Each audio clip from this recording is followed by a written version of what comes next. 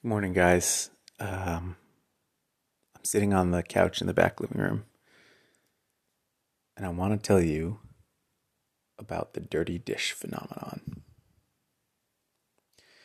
The dirty dish phenomenon is something that I noticed in myself the other day, and I bet you have it too, which is, let's say that you just finished using a dish. You're carrying it to the sink. It's got some food scraps on it. Let's say it's a coffee cup. Or here's what it was for me. It was like a small single serving yogurt cup, right? You just finished scraping the last bits of yogurt out of it. It's delicious. You're feeling good about it. You put it down in the sink, thinking you'll come back to it in a few minutes. And when you do come back to it in a few minutes, you look at this yogurt cup that a minute before you were scraping the delicious bits out of, and you think, ew, there's food in that. Right? Same yogurt cup, separated in time by a couple minutes. Nothing else has happened to it.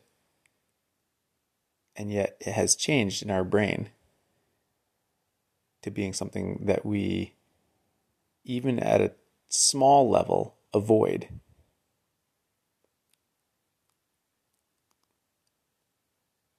Now, I don't know if it's,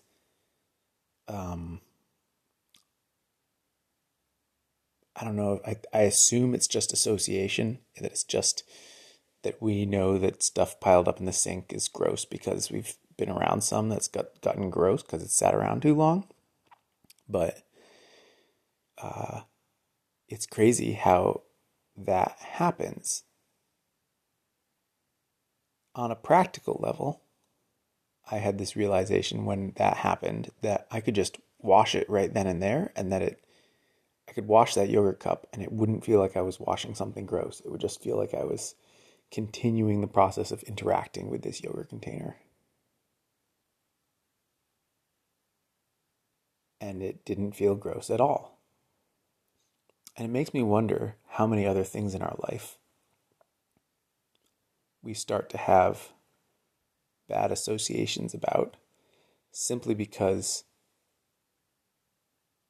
we put them aside and come back to them.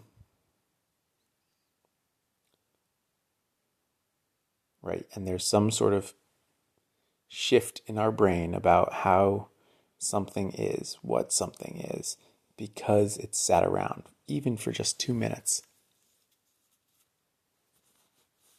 And how, if we can operate in the world, dealing with our problems, with our mistakes in real time, dealing with our dirty dishes in real time, immediately, that we never have to come back to them and feel that feeling of, ugh. And I think the thing where it probably exists for me the most is if somebody asks something of me and I can deal with it in the moment, then it never hits my plate as something that I need to deal with because it's already dealt with. I had a wonderful, what was he called? What was he called? He was at my college. I can't remember what he was called. Anyway, his name was Peter Gadsby. Wonderful guy, British. And he was the guy you'd go to. God, I can't remember what his title was.